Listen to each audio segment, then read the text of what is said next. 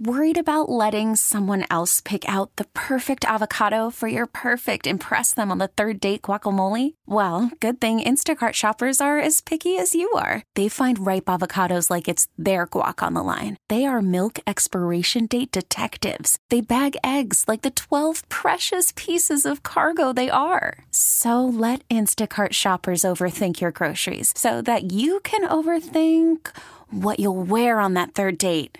Download the Instacart app to get free delivery on your first 3 orders while supplies last. Minimum $10 per order. Additional terms apply.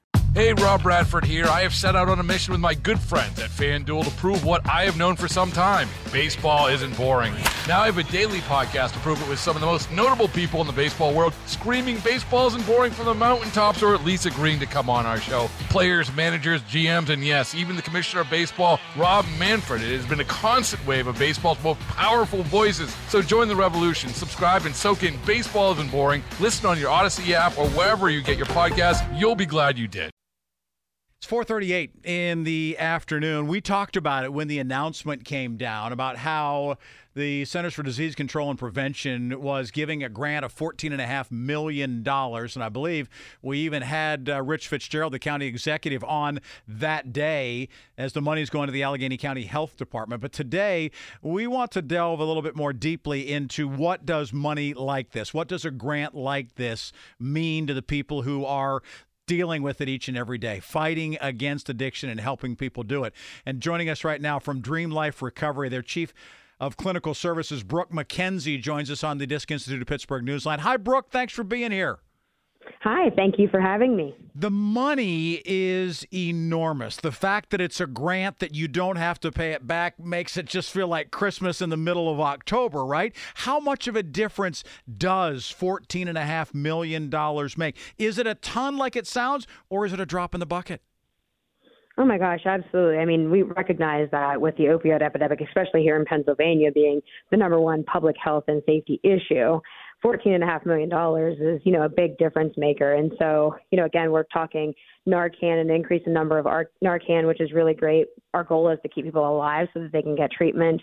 We recognize, again, we want to focus on incarcerated individuals, which is even better as we're trying to, stop the recidivism of the addicted population, heading into prisons and then coming out and using again. So we, end that process, as well as, medication to assist their treatment and their recovery, all of which really great opportunities. And absolutely any dollars is great, but $14.5 million is noteworty for sure. So how do you prioritize? How do you say we're making a list A, B, C, D? What goes to the top of the list? Well, again, on the information, the situation for the grant is to cover Narcan, incarcerated individuals, and MAT. So I think that was the focus that Allegheny County had said that they were interested in using the money for.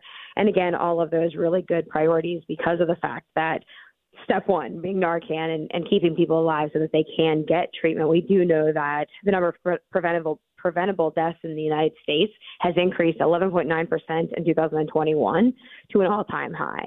So we really want to focus on decreasing the number of preventable deaths, and Narcan is the key to doing that. The same with MAT, right? MAT is following that same vein. We want to make sure that we're providing treatment for people who maybe are had not as much success with treatment just without medication. We want to add some additional support for them. Perfect. And then, of course, helping the incarcerated individuals, which are more likely to be recidivists. Again, I think that's a great priority. And then from there, all of those people benefiting from all of those services will get treatment, such as what we provide at DreamLife Recovery. Even in our Pittsburgh location at the PHP, if they're not having these areas, they're not able to get treatment, and treatment is going to be the life changer. So somebody on the other side might argue, okay, wait a second, Brooke, this sounds all well and good, but Narcan is not going to necessarily get somebody clean. It saves their life, Correct. But it doesn't stop them from doing. So why are we doing? How do you respond to that? What do you say to them? Well, again, like I said previously, the Narcan situation is definitely a tense subject for sure. But in an effort to get somebody the help that they need, it's easier for us to talk about Narcan and saying, we're not going to spend the money to use Narcan to keep people alive, yada, yada, until it's your family member, right? When it's your sister, your brother, Obviously, anybody that's alive is a step ahead of the opposite, and that's the goal. So, yeah, that's step number one, keep them alive. And then step number two is to give them the medication-assisted treatment or actual treatment that they need. Like I said, that DreamLife provides, detox, residential, our PHP, and our Pittsburgh location, all of those levels of care. That's the next step after the Narcan. And so we've heard of a lot of people that had never been Narcan that found treatment success, with people that had been Narcan that found treatment success. You never really know when the success part's going to happen, but the goal is the more times we can get them involved in treatment, the more likely it is for that to occur. If they're still out actively using or have passed away as a result, clearly there is no success at the end of that tunnel. Yeah, right. Brooke McKenzie joining us from DreamLife Recovery. She's a chief of clinical services there. You've used the acronym PHP a couple of times. Help people who might not know what that means in terms of putting this in context. Sure. A PHP is a partial hospitalization program, which is a higher level of care of, let's say, outpatient, so that you would be at our facility 20 hours a week. So it's a step down from residential. You wouldn't live there, but you would live at home or live in sober living, and you would come to the facility for that 20 hours a week for a higher level of care to keep our eyes on you, continue treatment and support in whatever way we would need to, but start to integrate you back into the community that you are living in, or maybe a new community that you want to build a life in. So when you hear about a grant like this coming from the Centers for Disease Control, just give us a sense for how much of a lifeline is it in terms of the battle that you're fighting against opioids in the public? Yeah, so, like I said at the beginning, any money is definitely helpful in all the ways, but, $14.5 million is amazing.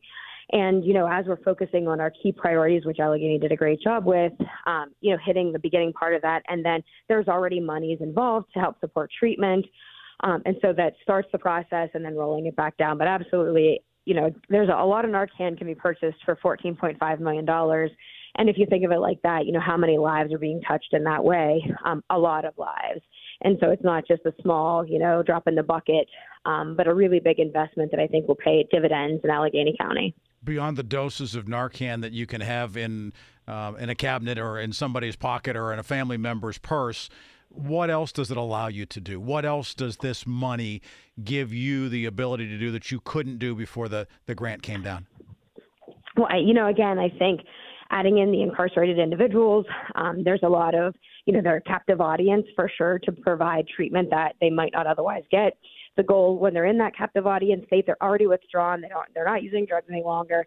Let's get them the treatment that they need so that when they do discharge from, or I guess get let out of the prisons, then they're able to reintegrate into society better and again, and be employed, all of these types of things. So even in that way, we're hitting a population that notoriously doesn't have a lot of opportunity, and trying to highlight and increase that opportunity, both on the recovery aspect and then on the reintegration back into the community. If we can help the reintegration process, obviously the recidivism rate's going to decrease, and that's the objective. I'm not exactly sure what what they intend on doing for the incarcerated population, but even the addition of MAT.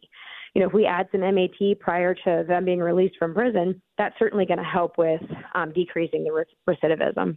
Brooke, thank you very much for jumping on here today. And again, we hear about these grants. We don't necessarily know what does it mean to the people on the front lines, and you really helped us to understand that. Thank you so much.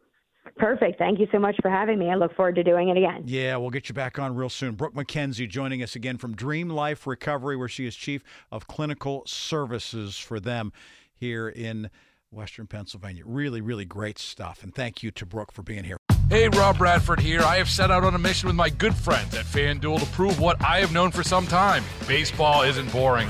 Now I have a daily podcast to prove it with some of the most notable people in the baseball world, screaming baseball isn't boring from the mountaintops, or at least agreeing to come on our show. Players, managers, GMs, and yes, even the commissioner of baseball, Rob Manfred. It has been a constant wave of baseball's most powerful voices. So join the revolution. Subscribe and soak in Baseball Isn't Boring. Listen on your Odyssey app or wherever you get your podcasts. You'll be glad you did.